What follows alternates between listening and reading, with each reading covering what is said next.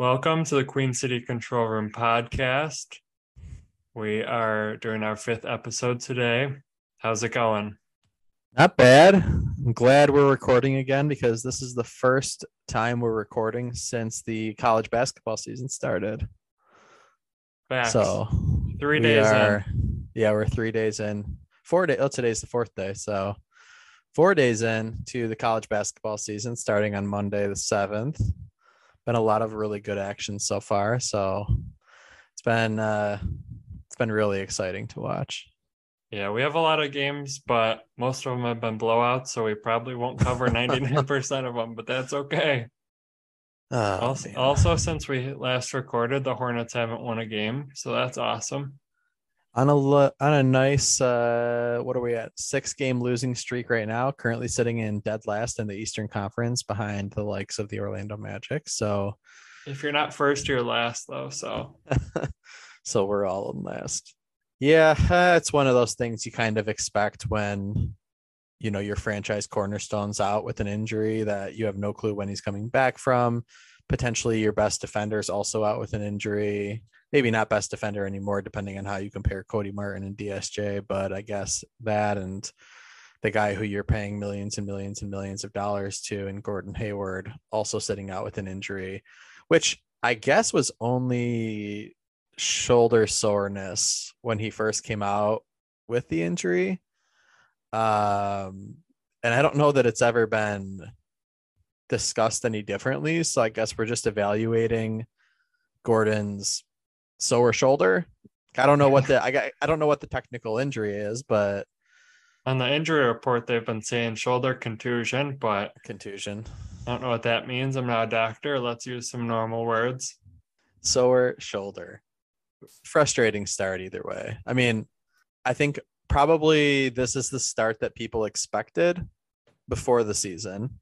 Mm-hmm. But then you start out the season 3-3, you take away wins from the Hawks, who are a good team, the Warriors, who have turned out not to be a great team, and then you pound the Spurs, who were supposed to be a bad team but turned out to be, or to have a better start, I guess, than most people would have expected. So you start out for the Hornets 3-3, and you're like, well, maybe it's not so bad. We don't have LaMelo, but we're still playing pretty decent. And then you lose 6 in a row. And I should say the Hornets are currently in the middle of a game or towards the end of a game against the Miami Heat in Miami.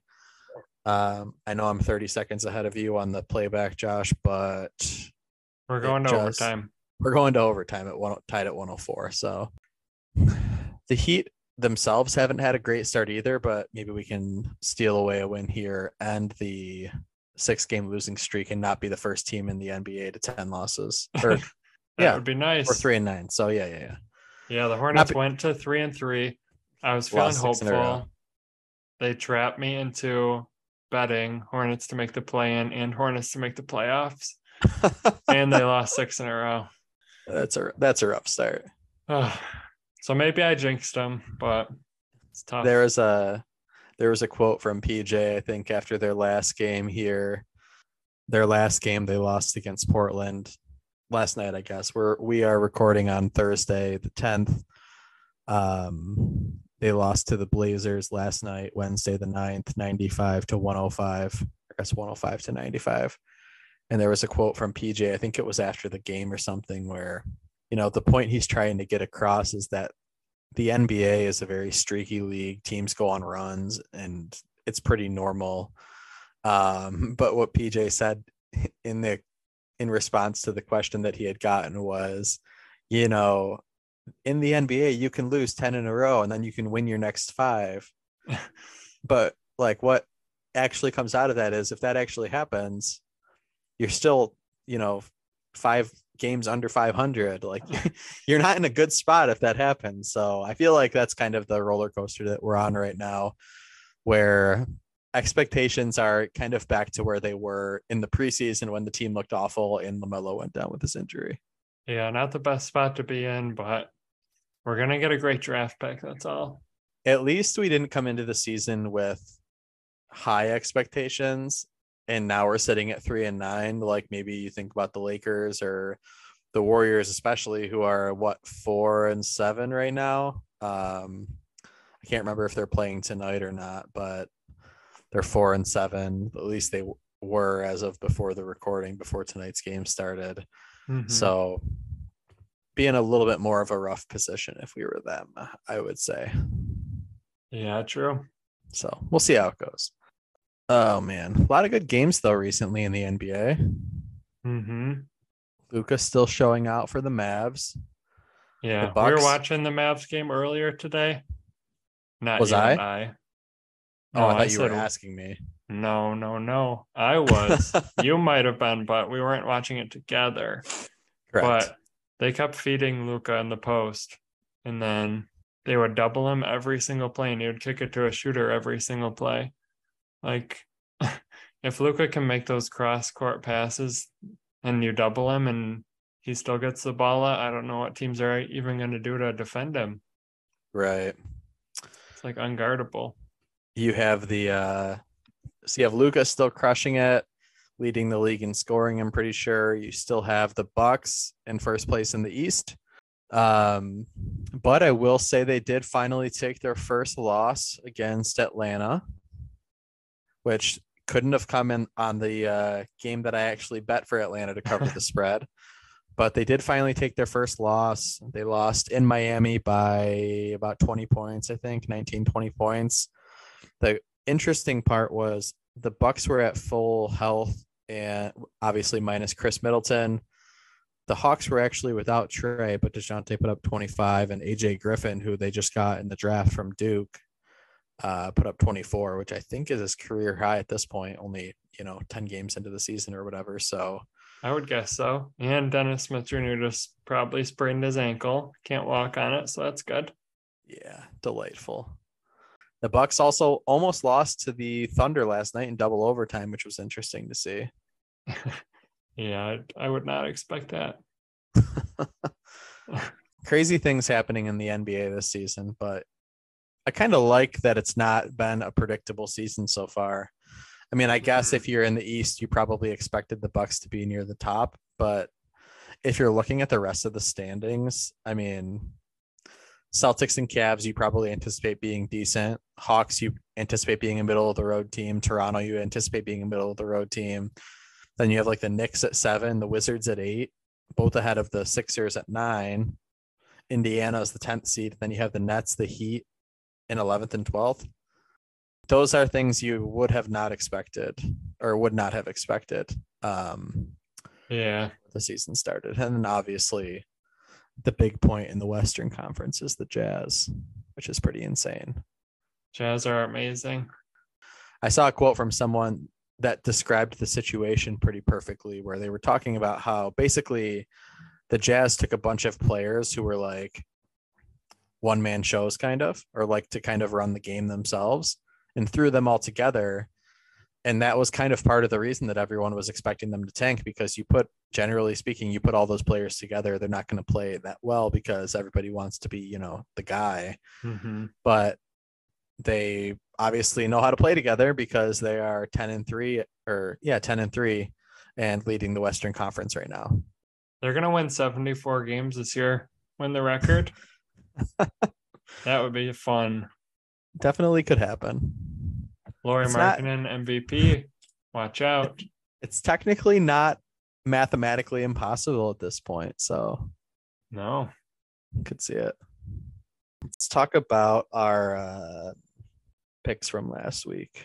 While we're talking about individual NBA games, I'll start with my favorite, the Cavs -7 at the Pistons.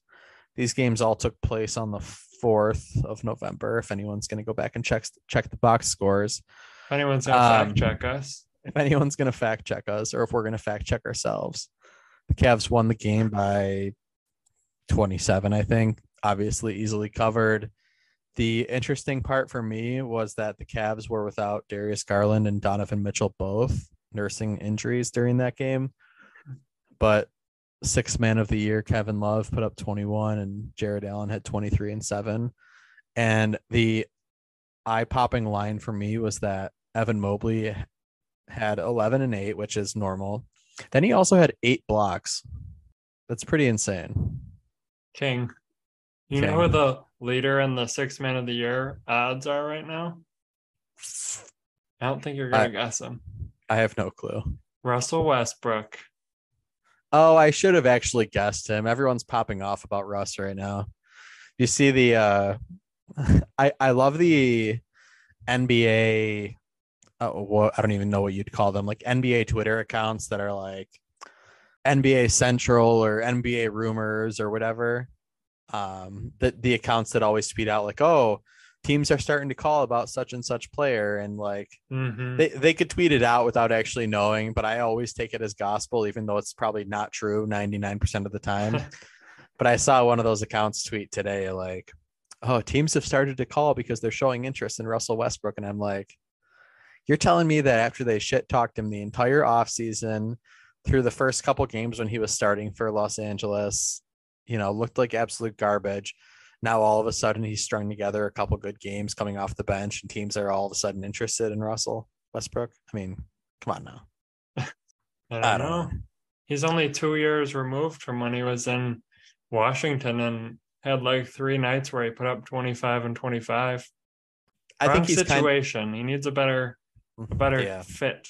That's exactly what I was just gonna say. I think he's kind of stuck in a bad situation with the Lakers, and if he was on a different team, he might actually flourish. So yeah, you got to surround him with shooters so he can get his assists, but surrounding him with below average shooters is not the move. Yeah, it'll be interesting to see where he ends up. Speaking of trade rumors, though, I saw what was the account? This account called Hoops. The at on Twitter is Hoop Mix Only. That's official. Well, that's what I was. It seemed like with all of the craziness on Twitter right now, with people creating fake accounts and buying the verified check marks and everything, I feel like especially over the last couple days, you don't really know what to believe. And there's a lot of parody accounts. Like, someone created the fake LeBron account saying that he was leaving the Lakers and everything and stuff like that. So I saw this tweet that said, breaking news with a picture of KD on it. And it said Kevin Durant is informed the Nets he plans to request to be traded. He hasn't actually requested it yet, but he's planning to request it. And I'm like, okay, that's a parody account along with all of the other crazy tweets that are out right now. But I clicked on the account and it's followed. It says everything hoops featured on ESPN, NBA, Sports Center, and Complex. And it's followed by some legit people like the official Slam account. It's followed by this betting account that I follow. It's followed by Donovan Mitchell and a couple other NBA players, which leads me to believe that it is a legit, like not news account, I guess, but generally you can believe the kind of stuff that they're tweeting out. So if you take that for what it is, I mean, KD requesting 9-10 games into the season that he's going to be traded again or requesting to be traded isn't totally unexpected, but I mean, after the offseason they just had, then he comes back and he's like, actually, I'm going to stay in Brooklyn. I want to work this out and I want to play basketball. And then here we are 10 games into the season. And he is, now saying, actually, I want to be traded. If I was him, I'd probably want to be traded too. I watched the game yesterday when they played the Knicks, not yesterday for everybody listening, but yesterday for us today. They kept putting Cam Reddish on KD, and he was just destroying him pretty much, picking him apart. He looks good right now. Yeah. I mean, he's the only thing that the team has going for it, really. Obviously, Kyrie's out right now, and I think Ben Simmons is back playing a little bit off the bench, but obviously he's not contributing at all because he sucks. So for all those at home keeping track, you can check off this episode as Nick's Ben Simmons remarks. I don't know that it's necessarily a hot take at this point, but I'm just going to put it out into the universe right now that by the trade deadline, when the trade deadline comes to pass, KD, Kyrie, and Ben Simmons will all be off of the Brooklyn Nets roster. That's all three of them. All three of them. That would be my, I don't want to call it a hot take, but if I could get some, odds maker to give me some odds on that, I would take it in a heartbeat. I would say it's a hot take for all three of them to be gone. I think honestly, I do think that Brooklyn just needs to go through the rebuild that they were planning on. And I think that they're probably going to end up doing that by the end of the season, at least getting the ball rolling. And I think by the trade deadline, all three are going to be gone. Yeah, I'd say at least one of them. It's a possibility, two of them, and a slight possibility, all three of them. Those are the odds I'll give you. If I had to put odds on it, I'm guessing that all three of them out, all three of them gone from the roster by the trade deadline would probably be like plus 2,500. But I think some of the things that kind of lend itself to that conclusion, I think, is just that the organization is just in pure shambles right now. I mean, obviously everyone knows now that they went back on their plans to hire Ime Udoka and they hired Jacques Vaughn. I'm guessing that's how you say his name. And he gave his, I don't know if it was like the press conference announcing him as head coach or whatever. I mean, he was the interim coach, right? The interim head coach. So they just took the interim label off, but he gave his press conference and basically was just like, I don't have the quote in front of me, so I'm paraphrasing, but you know, he's basically said, I know I'm the second choice. Like, it is what it is. I was my wife's second choice. And look, we've been married for 20 years. So, you know, kind of here we are. And it is what it is type of a deal. And I think that he's going to do what he can as the head coach, but I think the organization just needs to like cleanse itself of all of the bad juju and just start fresh and come back next year. It's better than Coach Clifford being like the sixth choice. That is true. That's true. Can't argue with that. For my favorite for last week, I had the Bucks -3 at the Timberwolves. The Timberwolves are still not doing good. The Bucks beat them 115-102. Giannis had a 26-point triple-double. Anthony Edwards had 24 and Cat had 22. So not bad, but not too much interesting to report in that game. Yeah, kind of a sleeper game. Yeah, we took the win, and that's all that matters. Can't argue with that. Minnesota, man. That team is garbage right now. Yeah.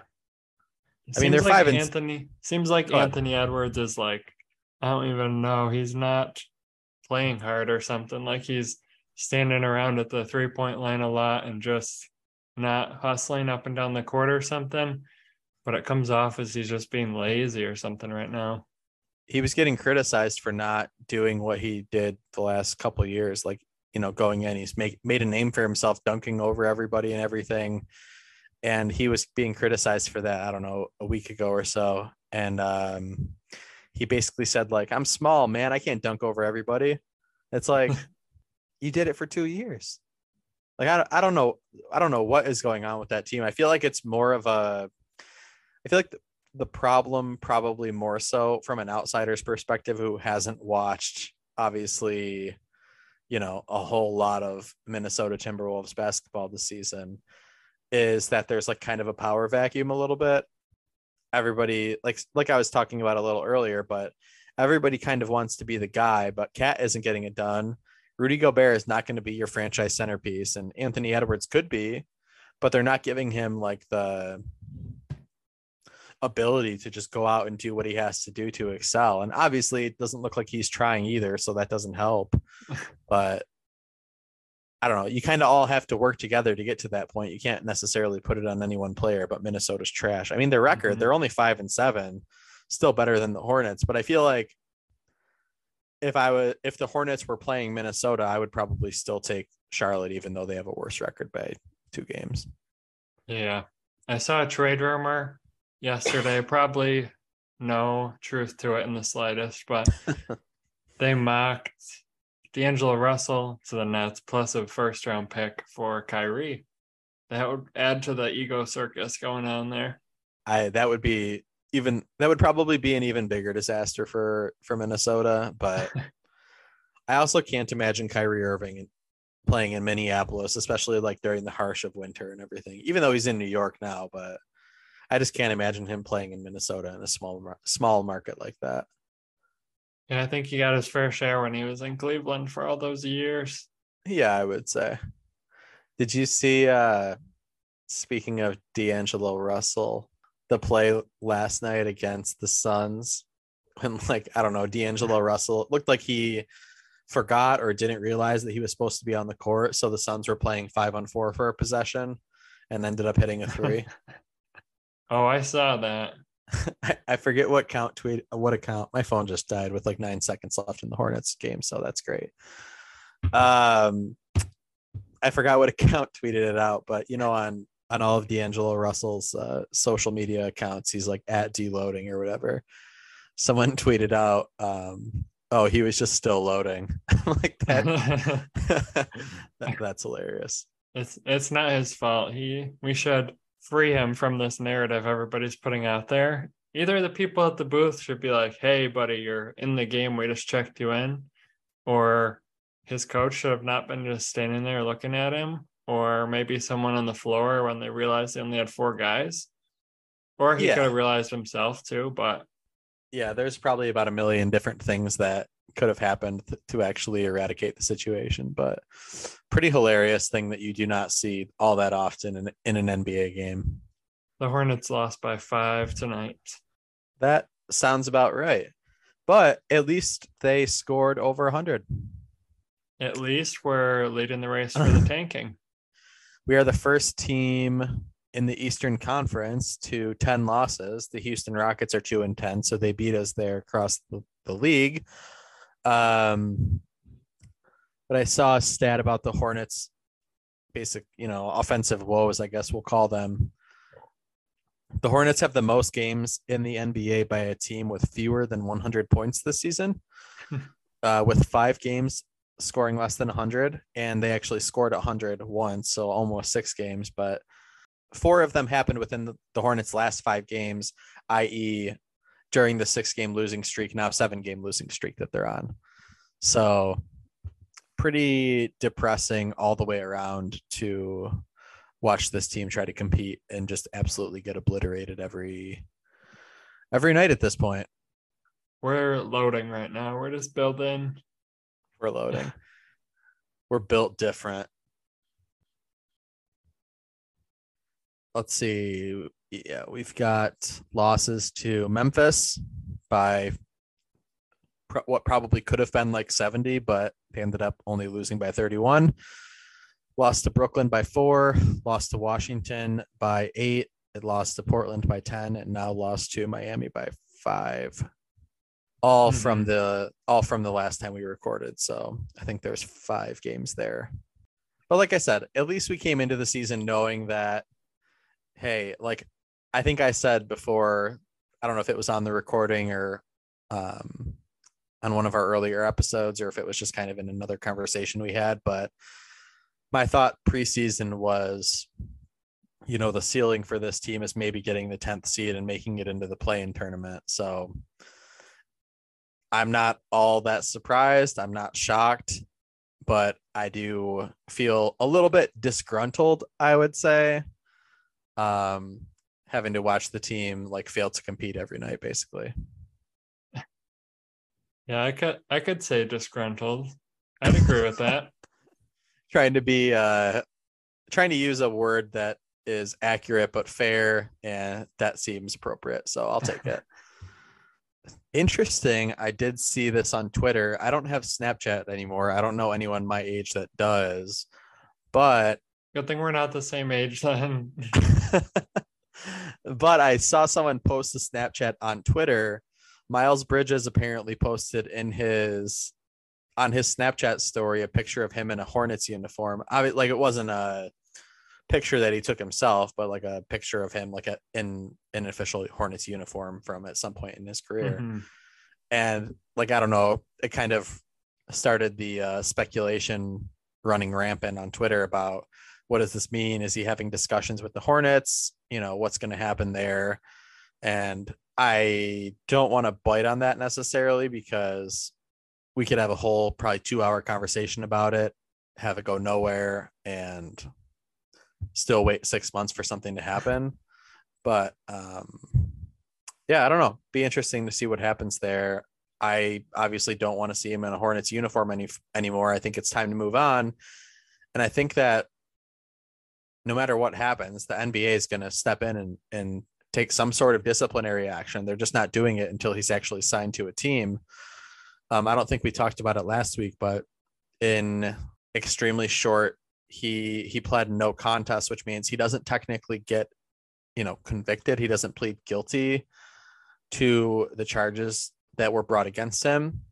It's almost like accepting the conclusion without formally saying, yeah, I did it.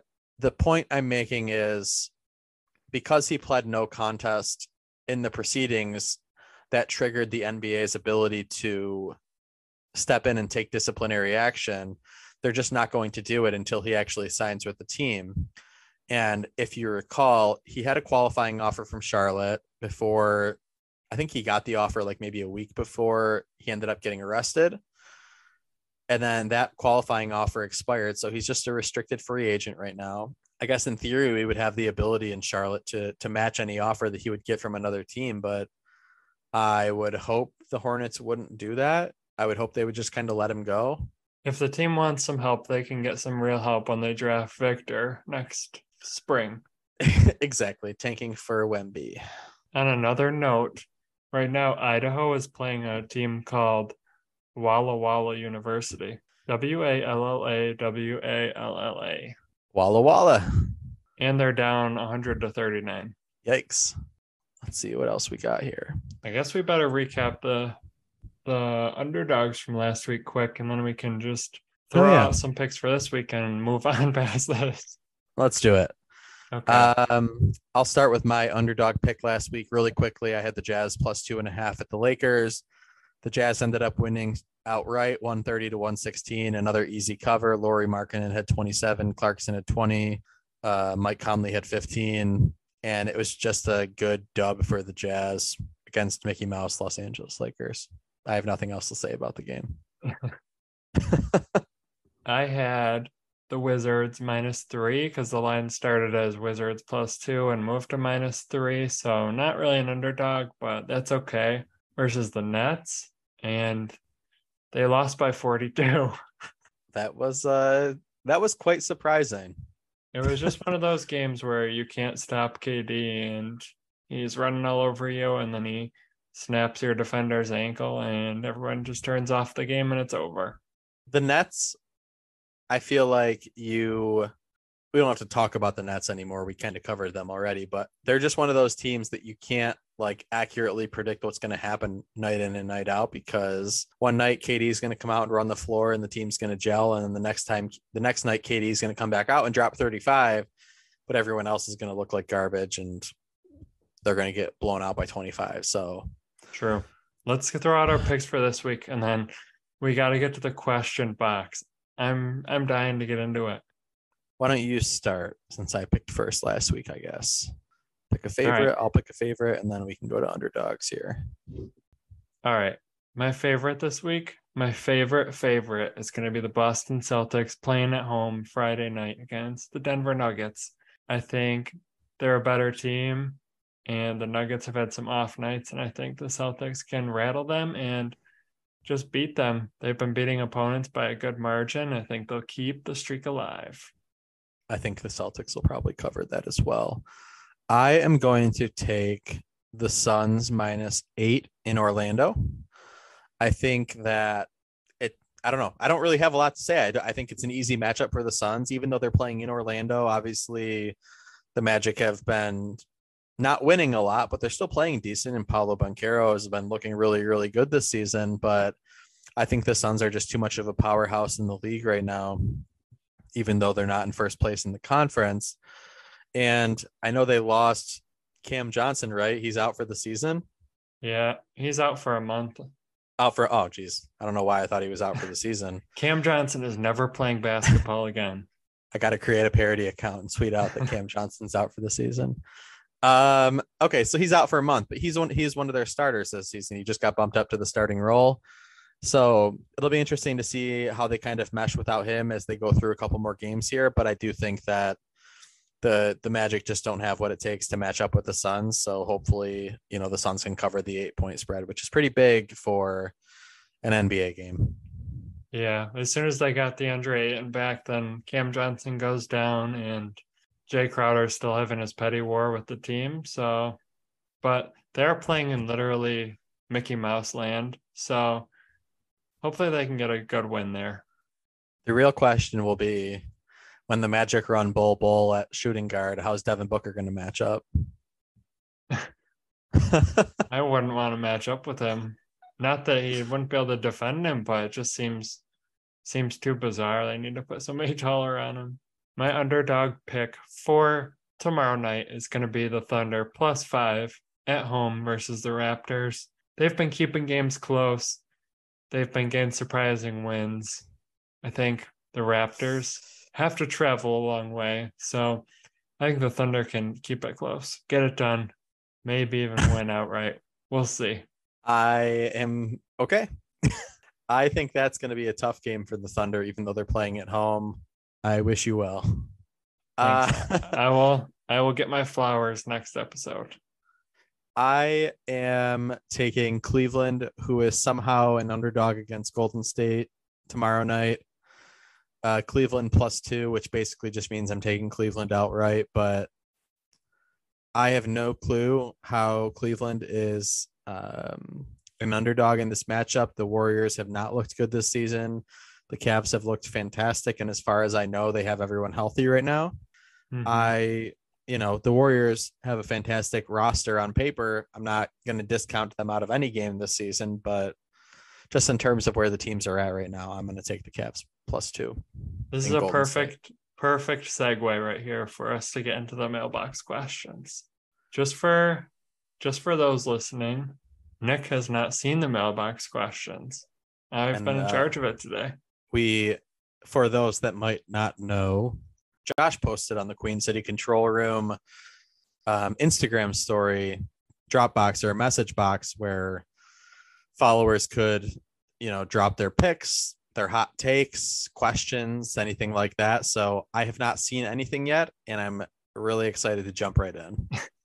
We cover all kind of sports here and also miscellaneous. So going off the Cavs train, well, I guess first we should say the Dropbox was drop your hot takes, picks, questions, anything you have. Was it anonymous too? I'm not answering that. Okay. I won't know who asked the question, I guess. But. All right, here, first one for you. Donovan Mitchell MVP this season. Salute. I don't hate the pick. I don't hate it. I like it. He's like third in the rankings right now. I think he's got some really stiff competition in Giannis and Luka, but right now I would say it's a 3-man race right now. I mean, we're 10, 15 games into the season at this point. It's still super early and there's a lot that can happen. I've seen a lot of people calling him Don recently, and I think that fits way better. I like it. I like the pick. I guess he is in third place, so he's not really a long shot, but I think compared to Giannis and Luka and how they're playing right now, he would be a long shot. So I like the pick though. I like the pick, and I would honestly root for that. Yeah, I think there's a big gap there between 2 and 3, but I think if they keep winning and he keeps putting up numbers, he could close the gap a little bit. And I think a lot of it will be based too on how the teams end up doing this season, right? I think I could be a little bit biased because I'm a bigger Luka fan, I guess, than Giannis, even though Giannis is probably the best player in the world right now. And I picked Luka to win MVP in in our preseason picks here on the pod. But I think I look at the stats, right? I made a note of this so I could mention it, and I guess we're getting a little bit off topic, but that's kind of what we're going to do here. Giannis is averaging 31, 12, and 5, and Luka is averaging 34, 8, and 8. So overall, pretty comparable stats. Luka's scoring more and assisting more, and Giannis is obviously rebounding by +4 a game. But to me, I think the biggest reason, as an outsider, obviously, that Giannis is number one in the odds right now to win MVP is the team's record. Milwaukee's 10-1, and after their win tonight, and Dallas is only 6-4. I know that wins are considered, I think, because maybe they're not expressly considered in the factors that are espoused by the relevant, voters for the award, but I think they are in theory considered because MVP should go to someone who is like actually valuable to their team and propelling that team to victory night in and night out. But it's weird to me that Giannis would be number one if that's the reason that he's number one over Luka, because like last year, why wasn't Devin Booker considered a little bit higher in the MVP race? I know he's still going against really good players with Jokic and Embiid and Giannis in the top three, but Devin Booker averaged 25, 5, and 5 on the best team in the NBA, and no one even talked about him except for Suns fans. The disrespect around the league is unreal. Only player to ever average 25, 5, and 5 on the winningest team in the NBA and not be the MVP. Exactly. So you either have to consider wins in the team's record in the MVP race, or you don't. And if you don't consider the wins, or you look at it a different way as well, and then we can move on to the next question in the message box here. I think Luka is doing more with less. I think if you compare the Milwaukee roster and the Dallas roster, Milwaukee is pretty stacked. Yeah, true. Yeah, they just have to be consistent with it, with the wins. If they're going to count them, think about it for everybody. But if you're not going to worry about it, then don't use it so much. It's like that one season where Steve Nash won MVP because he was on the team that had like 63 or 64 wins, and then Kobe averaged like 36 in the Lakers, but they didn't win as much, so he didn't win the award. Exactly. Hopefully that doesn't happen to Luka this season, but I could see that being the case. Because I don't know that Dallas is going to be, a powerhouse in the Western Conference. I did see there was a night earlier, and I don't know, a week and a half ago maybe, where I think Giannis missed a game. I don't know if he was injured or if he was just resting. Giannis missed a game, and Bobby Portis put up like 18 rebounds or 16 rebounds in the game. And like, it must have been right before MVP, like award trackers for some of these organizations were put out, because they were putting out like top 10 MVP candidates, and like Bobby Portis was number 7. I'm like, really? Like, I'm not like Bobby Portis, fine, whatever. He can be a beast on the boards, but like Bobby Portis for MVP? What are we doing right now? Bobby Portis is him. But like, I think, I guess I keep getting us really off track, but they also, I'm looking at Basketball Reference, their 2022-2023 MVP award tracker, and like they have Devin Booker listed 10th right now, which seems a little bit of a shot, or a little bit of a disrespectful shot at Booker right now. I don't know. It's early. Yeah. That's all I'll say. The point of these questions are to go on all the little roads that we can follow and not have a point to it all. So wherever it takes us is fine today. It's a vibe. We're just vibing here. Next one I got for you. Who finishes higher ranked this season, the Utah Jazz or the Portland Trail Blazers? I think it's a great question. I think that ultimately it will probably be, I don't know. I go back and forth on the Jazz, even though they're number one in the conference right now, because I feel like Danny Ainge specifically did what he did this offseason so that he could tank to get Wembanyama. And obviously they're 10-3, but like, I don't know. I just feel like at some point the wheels are going to fall off. But they have a better roster, I think, than Portland, wouldn't you say? I don't know. I think the Trailblazers just played the Hornets like 2 games ago or 3 games ago, and Dame looks scary. Mm-hmm. Simmons looks a little less scary, but still scary. They obviously have Jeremy Grant that they got from Detroit. They have Gary Payton that they signed from. Shaden Sharp is what I was going to mention. He looks scary right now for the league. He's playing great. If I had to make a call on this one, I feel like it's going to be the Jazz. I think the Jazz are probably going to finish higher than Portland, despite the fact that Dame is scary.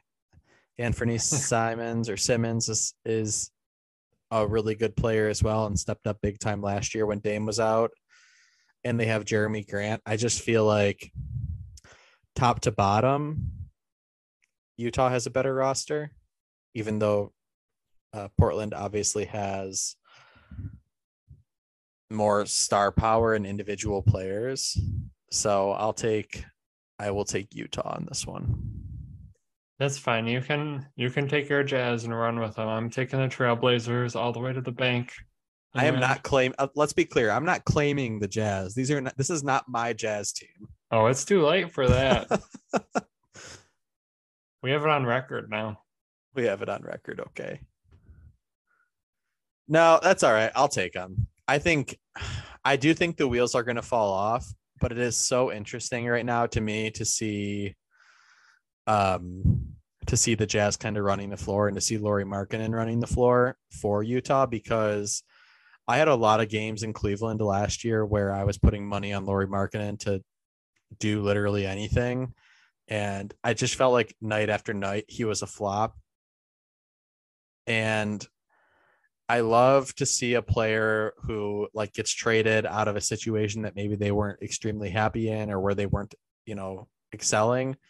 And then they go to a new team and they can prove that they actually should have been paid the big bucks. They should be getting all the floor time because they're actually running the floor. And like I mentioned before, I was on the MVP award tracker from Basketball Reference, and they had Lauri Markkanen at, let's see here, I don't remember which tab it is in, but he was like 7th in the top 10, and for good reason. Like, he is playing out of his mind right now. And also a little fun fact, I see he's listed at 7 foot.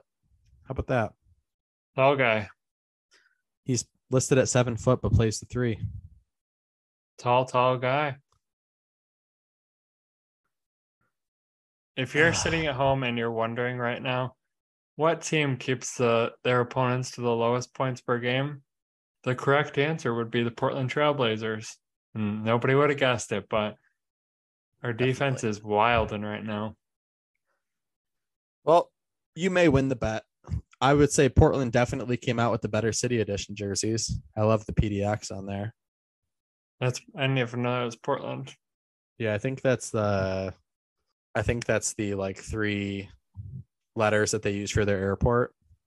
I guess that would make sense. There's not many other ones. It could have been Phoenix, but it's too close, and there's no D in Phoenix. So same thing with Charlotte and the CLT, obviously. But I still think that the Warriors City Edition jerseys with like the gold flower on them look strange. I don't really have anything else to say. I just wanted to throw that into the universe here. I think they look awesome. I should get one. You should get one. I'm gonna get Kaminga's. Okay. We have 2 NBA ones left here. Okay. 1.5. First one, the Lakers are going to recover. Wait, it's a two-parter. Okay. Lakers are going to finish above 500. Are you asking me if they will? No, it's a statement. It's a hot take. Oh, it's a spicy take. That is one way to describe it. I could not possibly disagree with the take more. They definitely will not finish above 500. Book it, clip it, post it on Twitter, pin it to the profile. The Los Angeles Lakers are not finishing above 500 this season. Fair enough. Second part, if they don't, then Coach Ham is going to be on the hot seat. Is he going to be on the hot seat after this year if they keep losing? I think that Pelinka will probably give Darvin another season, because I think that he's going to recognize that Darvin Ham stepped into a pretty big mess when he took the job. So I don't think he's going to be on the hot seat, but I think Pelinka will say like, okay, man, we can't keep you around if you're going to keep losing. So, next season, I think if he has a repeat performance, then he's probably on the hot seat, but I wouldn't be too worried that he's going to be out on his ass after one season. Yeah, same. It's hard for most organizations. They'd probably give him 3 years at least, but for the Lakers, if he doesn't turn around by a second year, even though he's never coached before, he'll probably be out. But they also hired Luke Walton from the Warriors before they were good, before the Lakers were good. And after 1 year, they were like, oh, it's okay. We'll let you keep coaching. And then like 10 games into the next season, they were like, see ya, send him hacking. Yeah. Well, Darvin Ham signed a 4-year contract. I just don't know offhand if that was guaranteed or what. I don't know the terms of the contract. So I guess it doesn't really mean anything because if it's not all guaranteed, then it doesn't really matter. Like in Charlotte, Steve Clifford got a 3-year contract, but the team has an option after the first year and the second year, obviously, to cut ties if they don't like how it's going. So who knows if the Lakers have the ability to cut him, or I guess they could always buy him out even if the money's guaranteed. But yeah. I wouldn't be too worried if I was Darvin Ham just yet, especially because I feel like he's doing a good job of turning the culture, I guess, for the Lakers around a little bit. Like, it seems like he is a good guy, good coach. He just doesn't obviously have like the roster, which is crazy to say because he has LeBron and Anthony Davis and Russell Westbrook. And 5 years ago, if you would have said that, you probably would have assumed this team would be in the NBA Finals. But obviously, it's not turning out that way for them this season. Yeah, I think the money probably is not a huge deal. They'll probably just buy him out if they want to, no matter what. Even if it's 50 million or something, it's just nothing to the organization, really. Yeah. One thing I want to add about Utah, going back to that point from before that I just noticed, I forgot that Ochai Agbaji went to Utah in the Donovan Mitchell trade. And it's pretty disappointing for him because, I mean, we watched a couple of his games in Summer League, right? And I know that doesn't compare to the regular season here, but he looked really good, really, really good in Summer League. And now he's played in only 6 games and he's only averaging 11 minutes in each of those games. He's averaging 3 points a game, 1 rebound, not even an assist per game. Like, kind of disappointing, but it's also extremely shocking. And I think speaks to the way that Utah season is going, that with a rookie phenom, like he should be, Ochai, he's not playing at all, basically, which is kind of crazy. That's completely off topic from what you're talking about with Darvin Ham, but it was up in front of my face right now on my screen. So I just wanted to throw that out there. We stand for Ochai Agbaji. Hopefully he gets some minutes, keeps getting better. And I'm sure that he thought when he went to Utah, he was going to get some minutes with how everyone was talking about Wembanyama tanking and everything. So true. Probably a little disappointing for him as well, but that's okay. Last one, NBA wise. NBA wise. Cool. On this podcast, we are not going to let the trolls get us down. This one says, the king of Charlotte, the man of the hour, the one we're all waiting for, LaMelo Ball, is overrated. We're not going to spend much time with it. We're just going to let it simmer. Yeah. How do I respond to this without getting too crazy? I think there are a lot of people out there right now saying that he's overrated, but I will say he won Rookie of the Year.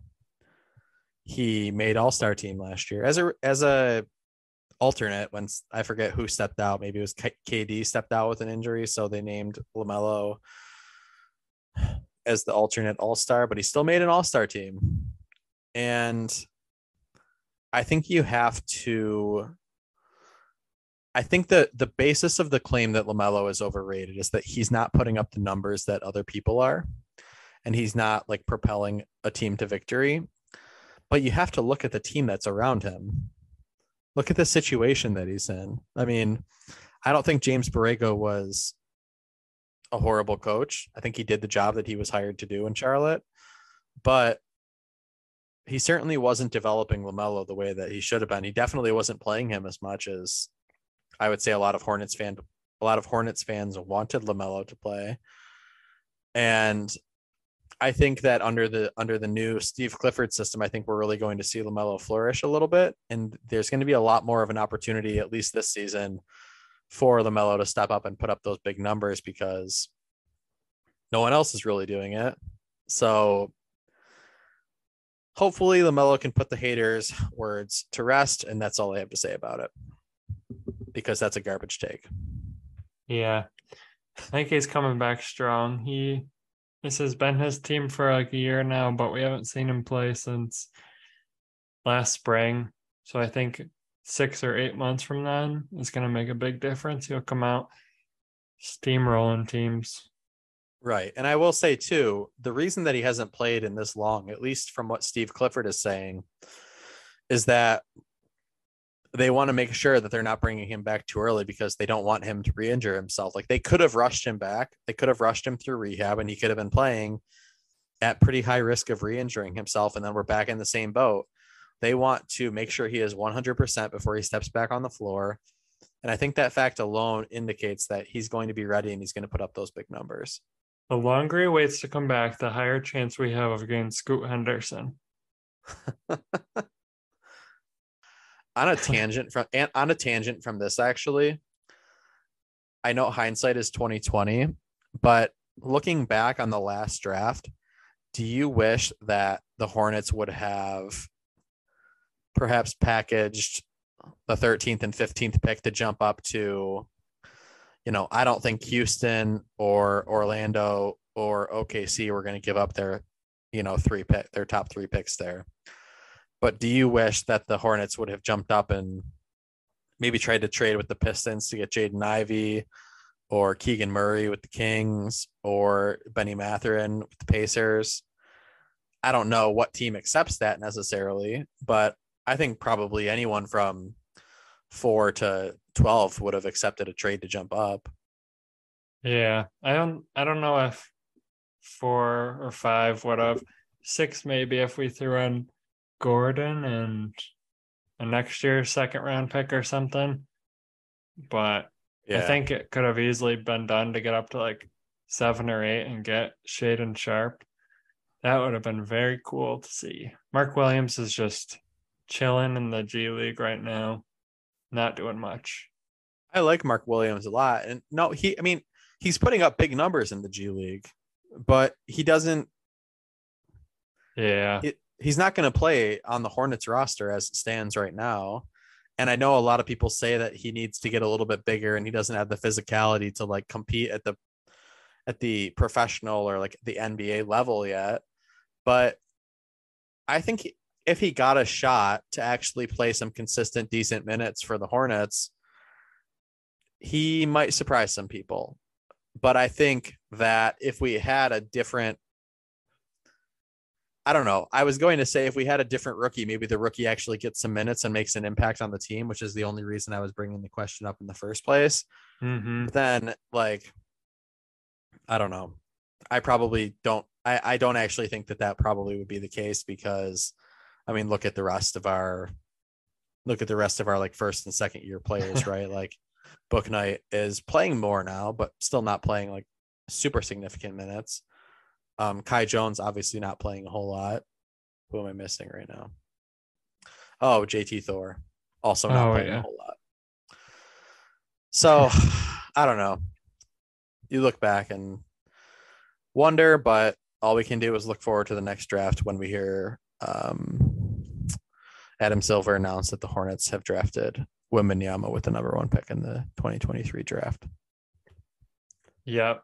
Charlotte's going to get Wembanyama and CJ Stroud in the same year. It's going to be an amazing time for the city of Charlotte. Fans are going to burn the city to the ground. I was going to bring it to your attention earlier in the show. It slipped my mind, obviously, as things do. So I'm going to give you an opportunity to guess who said this one. I think you have a good chance. The quote of the day here says, if could be the move, quote, could be the move, isn't said within the first 45 seconds of this episode, I'm going to stop listening. I'm not surprised that Ryan sent that into the Dropbox. We're just gonna have to add it in now, but send him our condolences that we're not putting it in the beginning. Could be the move. Could be the move. I like the take. Same.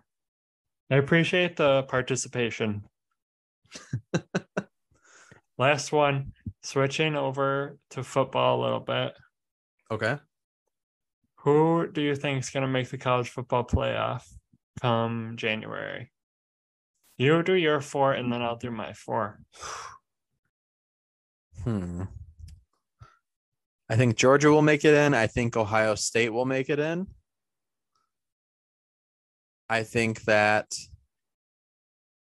Tennessee still makes it in, despite losing to Georgia.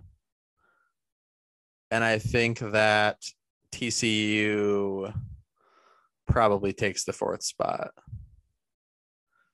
But a lot of that depends on what happens. I mean, obviously, it all depends on what happens the rest of the season. But in my mind, I think TCU has to go undefeated to make it into the playoff. If they lose any games, including their game this weekend against Texas, then I think TCU gets bounced. Because I think a lot of people, not myself, but I think a lot of people that probably know a little bit more about college football are considering them like a little bit of a Mickey Mouse team, even though they're obviously undefeated and they have some big wins this year. And then obviously from the Big Ten, you have Michigan and Ohio State. And I think that whoever wins their game, which is the Saturday after Thanksgiving, I think you said before, whoever wins the game between those two is going to win the Big Ten, and that team will get in. I think Ohio State will beat Michigan at home. And I think Ohio State will win the Big Ten, and I think Ohio State will make the playoff, obviously, with that resume. But I think if Michigan does beat them, then I think Michigan gets in over Ohio State. Yeah, I could see that happening. I have something sort of similar. I think Georgia, I've obviously had the entire day to think about this. I saw a question earlier. But I have Georgia at number 1. I think they're looked at as the best team in college football right now, and I don't think anybody's going to really mess that up. And then at 2, I have the Buckeyes. I have them winning a close game against Michigan in Columbus. And then I have to say, I think TCU will the wheels will fall off at some point, and as soon as they lose one game, I think they're probably done for. So I think that'll take them out of the running. And then, so at 3, I have Michigan, Ohio State and Michigan in the semifinals. Doesn't get better than that. And then at 4, I think Tennessee sneaks back in there. Tennessee will only have lost one game if they keep winning, and it'll be, well, they got killed by Georgia, but it'll be to the other team in the playoff, and Michigan will have only lost one game, and it'll be to the other team in the playoff. So I think those are the 4 that I'm going to go with. What I'm hoping, go ahead. I don't know if they can actually both Ohio State and Michigan make it in, but that would be amazing. Yeah. I think what I'm hoping for in a championship game is Ohio State and Tennessee, because I think it would just be a shootout between the teams. Like I think you could have, I mean, the over under wouldn't be this high, but I think you could have like 100 plus total points in the championship game if you had Ohio State and Tennessee playing easily. Yeah. Maybe not easily, but it would be a lot of fun to go like, okay, there's 6 minutes left in the game and it's like 55-52 right now. Yeah, That you is could see that I think that's a happening. distinct possibility. Yeah, for sure. Yeah, I would love to see though something crazy happen. And I don't know that it will with the games that are left on the college football schedule, but I would just love to see things get just thrown into absolute chaos. Like Georgia lose a game randomly. I don't know. Ole Miss make it to the SEC championship game and beat Georgia in the SEC championship for Georgia's second loss of the year. Like I know that that's probably not going to happen, but that would be insane. And it would just make it like I would love to go into I don't know what they call it in college football. I guess I'm thinking like Selection Sunday, but obviously that's basketball.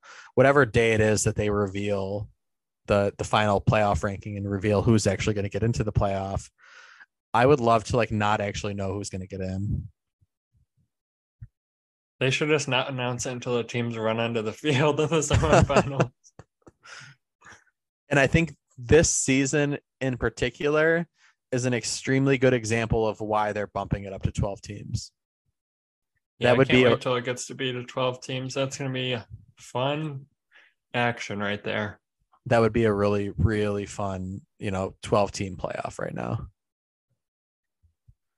I say let's just keep it rolling and talk about the college football games this week. And then after that, we can jump back to some college basketball.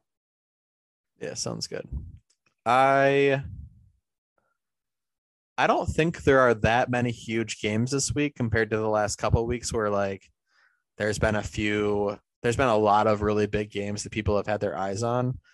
I think this week it's more of like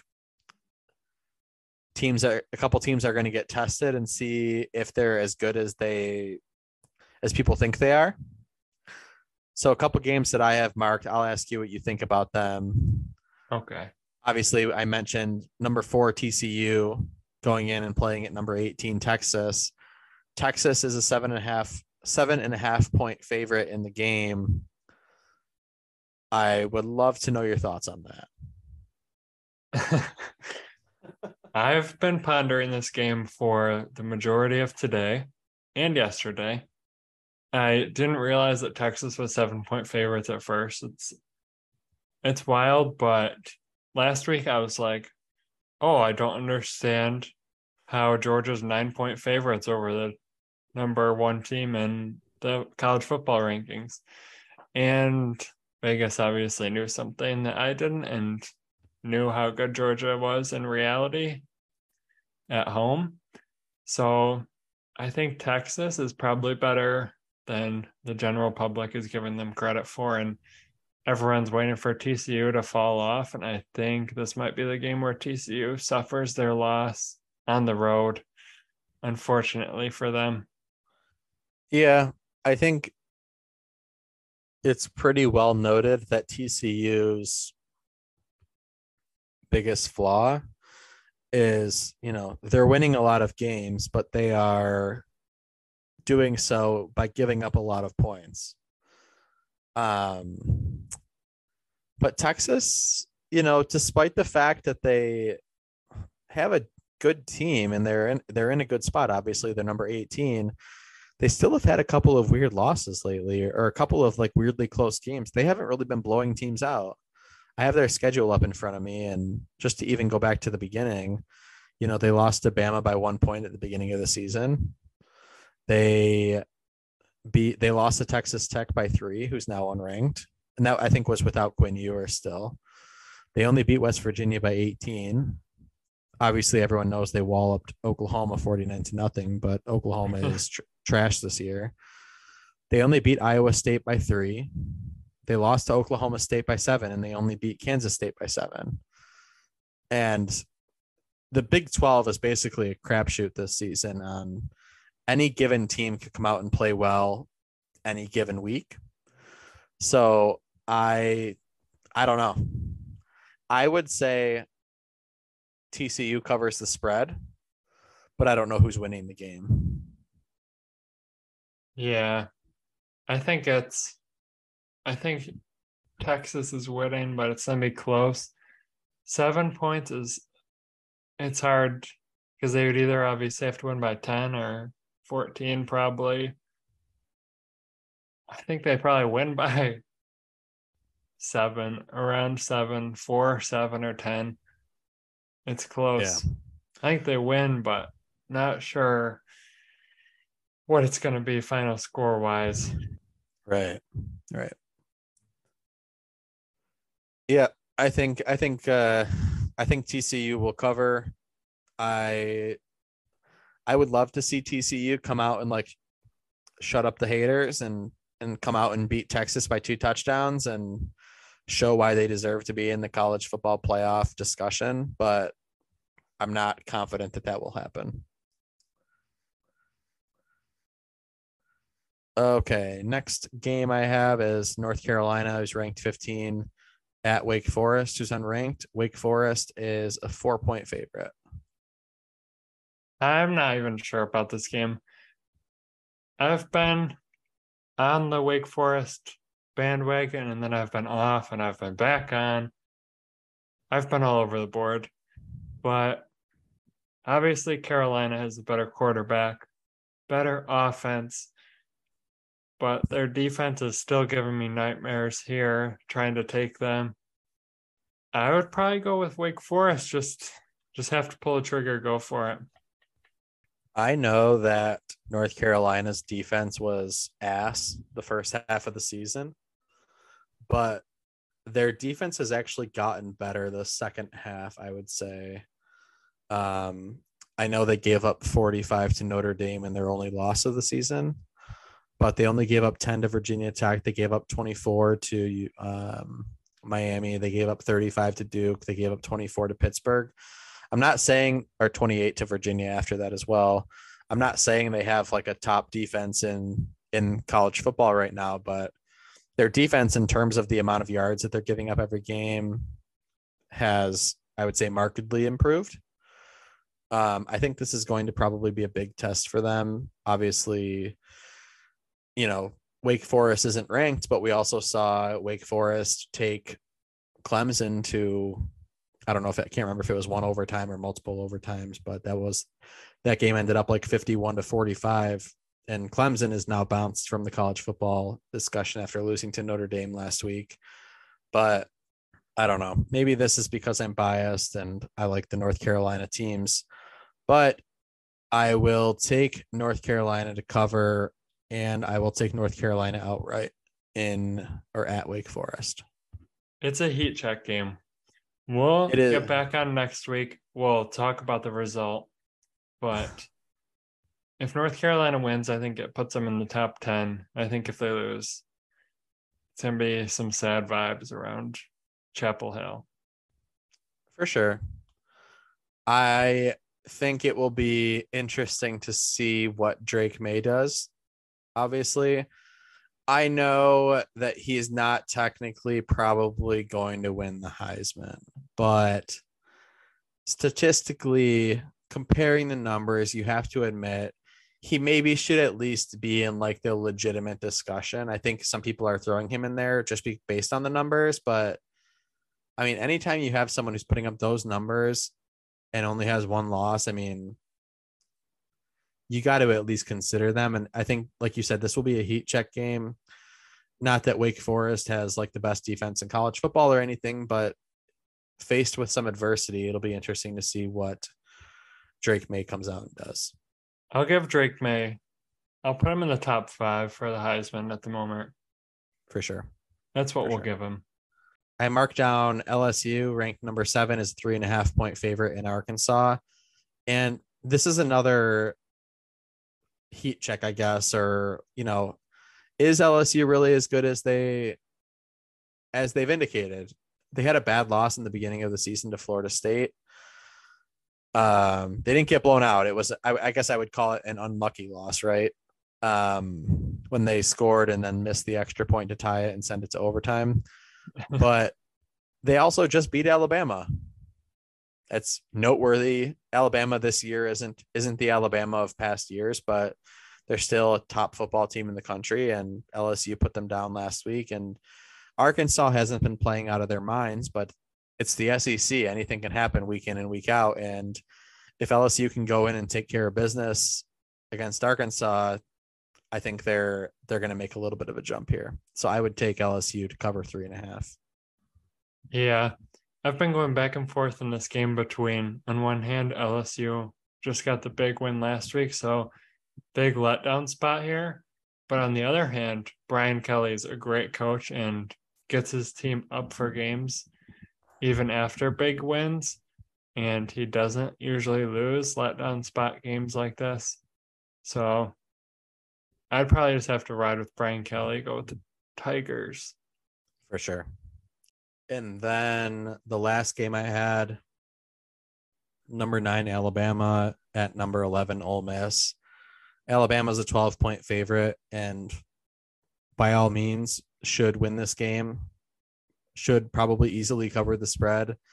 Ole Miss I'm surprised they're number 11 in the country, but I would love to see Ole Miss knock off Alabama and make a run at the SEC championship game, just purely for the sake of throwing this game into chaos, or throwing the college football landscape into chaos, and who really deserves to be in the top 10 and who deserves to be in the top 4 and making it into the college football playoff. So I think if I was voting on this with my gut, I would say Alabama is covering the 12-point spread. If I was voting for this based on how I want things to happen, I would say Ole Miss covers and wins outright. If I'm going on this game, which I definitely will be, with my heart, I have got to go with Ole Miss plus 12. Alabama Definitely. is not the Alabama that we know and hate.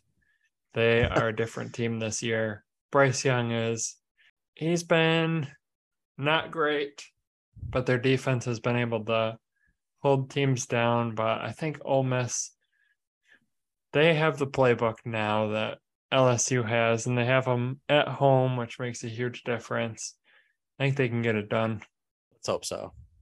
I don't have any other games that I really care to talk about unless you do. I mean, I was going to say we could talk about Ohio State and Penn State, but both teams should win their games by double digits. So yeah, not really as long worth. As we get some nice weather in Columbus, we're going to be rolling. You mean as long as it's not blowing like 50-mile-an-hour winds and downpouring? Yeah, that would be nice. I think Ohio State has like a 38. I think the last time I looked, it was like a 38-point spread or something like that. It's 40 right now. 40. Gone up. Anything else college football? I think we kind of covered what we need to cover here. No, I got some college basketball talk. I want to talk about them. I think I told you we went to the University of Buffalo Bulls game on Monday. Horns up.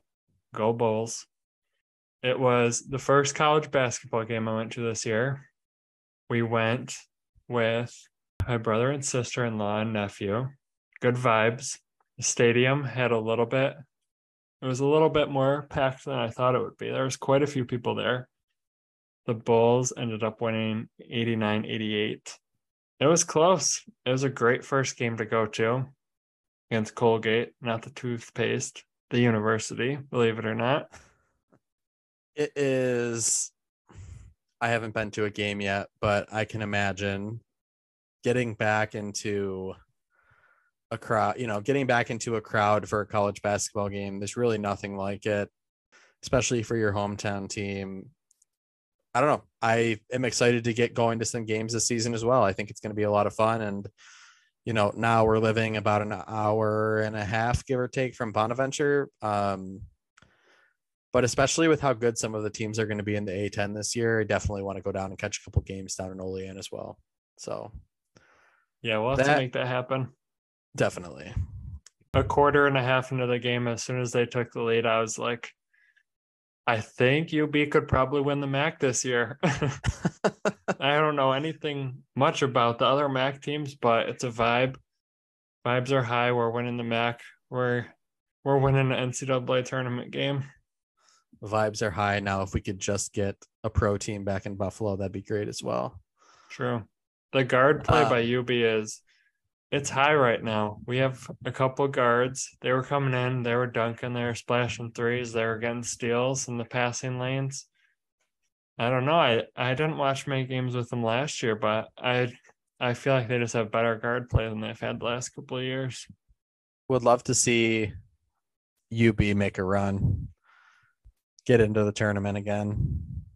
That would be a lot of fun. We beat DeAndre Ayton in 2017 or 2016. We could do it again. We got to not hang our hat on that and find something new this season to propel the university forward basketball wise. So okay, the UB alumni won the basketball tournament over the summer. I'm not saying we cannot any longer talk about DeAndre Ayton, because that's actually really amazing that UB beat Arizona. But it would be very cool if we also had something new this season to say, like, yeah, Buffalo went back to the NCAA tournament and even got the first weekend dub and everything. So would be cool. Get a little love in Western New York here. Yeah, that would be amazing. The Queen City in Charlotte is thriving with basketball. The Queen City in Buffalo, thriving right now. Thriving all the way around. The vibes are high. The thing with college basketball so far, obviously it started, like we mentioned earlier, this is night 4. The thing that's different with college basketball, or at least the start to the season this year, is there's not really any big games, early on in the season yet. We're just seeing a lot of the games that the teams typically schedule to kind of like get the ball rolling for the season, right? Games where teams should blow out their opponents. They're in some cases paying them to play them so that, maybe teams get on a little bit of a roll. You blow somebody out by 40, you find your offensive rhythm a little bit and you get the season started. But I want to note that, or at least raise the question to you. Have you noticed all of the upsets that are actually happening? Couple of them. I think just for general college basketball fans, or just your average everyday basketball fan, probably the most popular upset we've seen so far is Louisville losing. Yeah, Kenny for Payne. sure. Kenny Payne, Pain. That would be tough start. Tough start. Listen to all of these upsets, okay? Florida State loses to Stetson. Rhode Island loses to Quinnipiac. Cleveland State loses to Notre Dame College. Temple loses to Wagner. Oklahoma loses to Sam Houston State. South Florida loses to Southeastern Missouri. Kansas City loses to Lincoln. Northern Illinois loses to Illinois Springfield. UCF loses to UNC Asheville. USC loses to Florida Gulf Coast. Cal loses to UC Davis. Boise State loses to South Dakota State. And like you just mentioned, Louisville loses to Bellarmine. I just don't know what is going on. An easy way to look at some of these games is by looking at like the closing lines in the game. And I don't have those in front of me, but I would guess if you went back through and averaged closing lines for all 15 of those games about that I just went through, the closing line was probably 22 points on average, 22 to 25 points on average. And the money line odds for those teams to win, or I guess like the favorites to win, I guess I'll say, the average is probably like minus 4,500, minus 5,000 across those 15 games. I don't know what's going on, but I love to see the college basketball universe specifically, just in absolute chaos. Yeah, me too. I didn't see too many of them before they happened. I saw Florida State was like minus 2,500, and I saw Bellarmine was like plus 400, which started as plus 400, and then with like 6 minutes left, they were up by 20, and they were minus 5,000 to win. Mm-hmm. And then they blew the entire lead to where Louisville missed their final couple shots and they ended up hanging on, but it was like plus 400 to minus 5,000 to plus 200 to holding on. Right. It's just crazy to me. Like, I know this happens every year. Teams are going to lose a couple like one-off games and stuff like that. But like, you run through the list.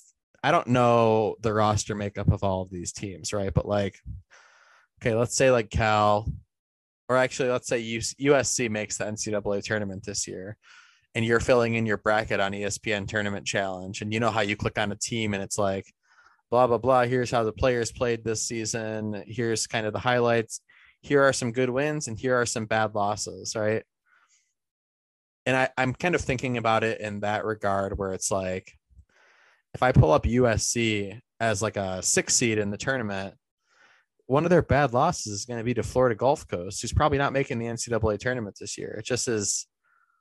It's funny. It's funny to me that like, it's funny to me how things can happen in sports, generally speaking, but especially in college basketball, where like on any given night, a team could walk in and, escape with a win here. Like Bellarmine in Louisville, different motivations going into the game. I think Louisville was 8.5, 9.5, 7.5 point favorite going into the game. I think the line shifted a couple times.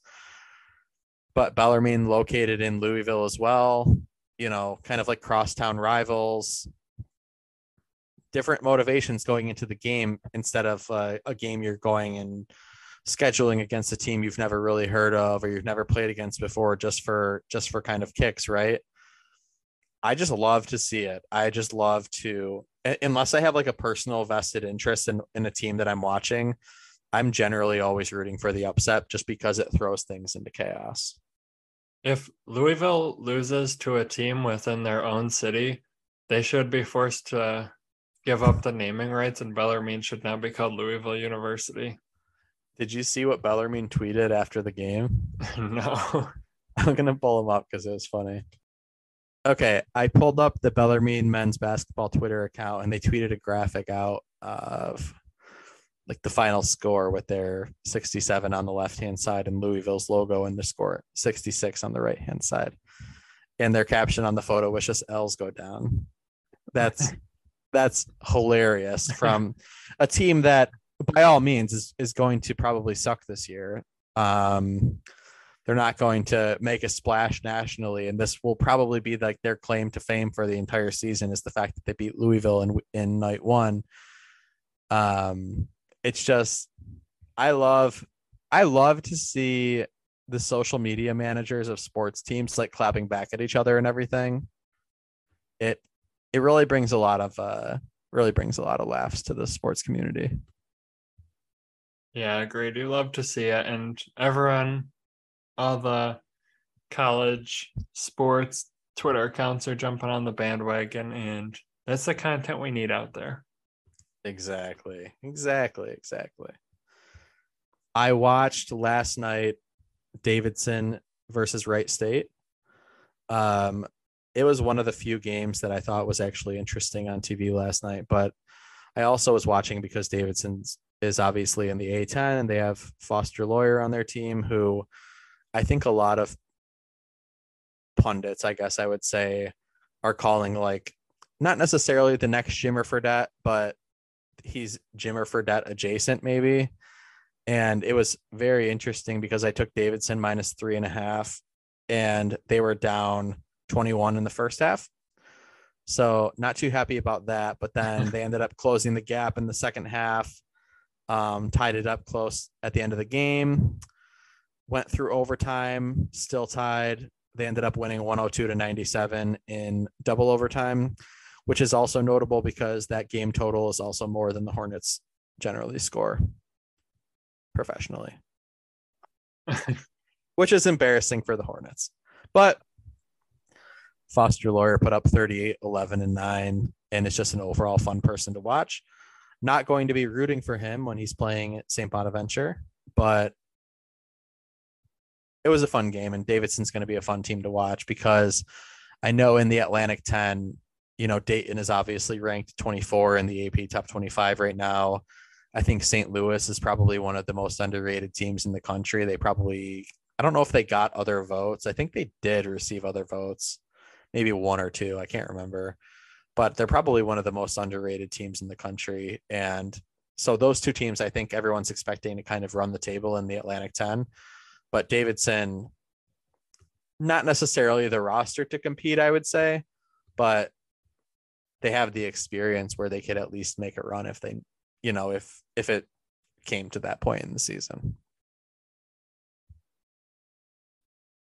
Either way, though, I think this is promising to be a wild college basketball season. The only other game I want to note, because of being a fan of North Carolina, is North Carolina opened their season on Monday the 7th against UNC Wilmington, who people probably recognize. If you're not from North Carolina, obviously you probably recognize them if you're from the state, but I would say, not being from North Carolina, I recognize UNC Wilmington from, making the NCAA tournament here and there, and just being a team that's recognizable, not necessarily great though. But they only ended up beating them. I can't remember what the final score was, but North Carolina did not look fantastic against them. They definitely didn't look like the number one team should look. They only ended up beating them by 13. I just pulled it up. And I don't know if it's because they're shaking off the cobwebs or just kind of trying to figure things out with Pete Nance instead of Brady Manick, but they probably should have rolled UNCW by 20, 25 points, and they only ended up beating them by 13. So fingers crossed that it was just kind of like a shake the cobwebs, let's get down to business next. And they play tomorrow night against Charleston. So should be a better output there for the Tar Heels. There's no chance anytime you say Pete Nance that I don't automatically think of Larry Nance Jr. I know. Hopefully he can actually make an impact on the Tar Heels this year and, trade minutes with Puff Johnson and make a good run. I don't know. I think UNC has a good chance to go coast to coast as the number one team in the country, but not if they play the way they did last night. Mm-hmm. So it'll be really interesting to see how the season kind of shakes out. I mean, they're playing against, for next couple of games, Charleston, Gardner Webb, James Madison, Portland, before they play number 13 Indiana on November 30th. So there's a couple of games here to kind of get the ball rolling before they got to face Trace Jackson Davis at the end of the month. Yeah, definitely need to get some experience in before they face him. That would be good for them. I don't have much more to talk about for college basketball because there hasn't really been a lot of games of note. I mean, the teams that are winning are generally the teams that are favored to win are generally winning, with the exception of those ones that we talked about.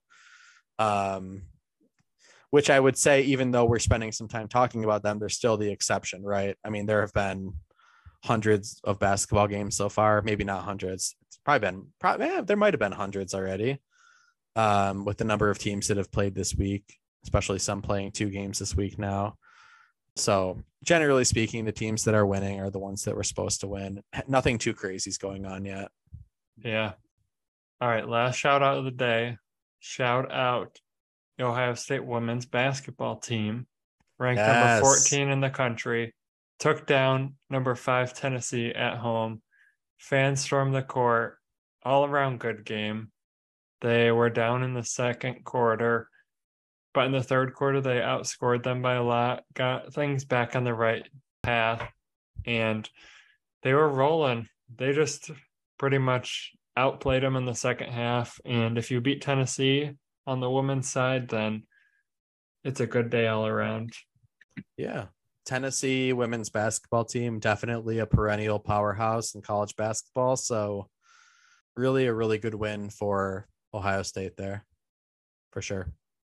All in all, the Hornets are never going to win another game. College basketball and college football are chaos right now, and the NBA is all over the place. All in all, with the Hornets' luck, the Hornets will go 3-79 this year, set records for the worst, overall record in NBA history. they'll have like a 20% chance to land the number 1 pick in the NBA lottery. Somehow they'll lose it and they'll get bumped down to like 6. And then we're going to miss out on Wembanyama, Scoot Henderson, the G League Ignite Twins, any college basketball players. And somehow we're going to get stuck with Drew Timme. That does it for episode 5 of the Queen City Control Room podcast. Thanks for tuning in. You can find us on Instagram and Twitter at Queen City CTRLRM, short for Control Room. You can also email Josh and I here at the show at queencitycontrolroom@gmail.com if you have any questions, thoughts, comments. Thanks for tuning in. We'll talk to you next week.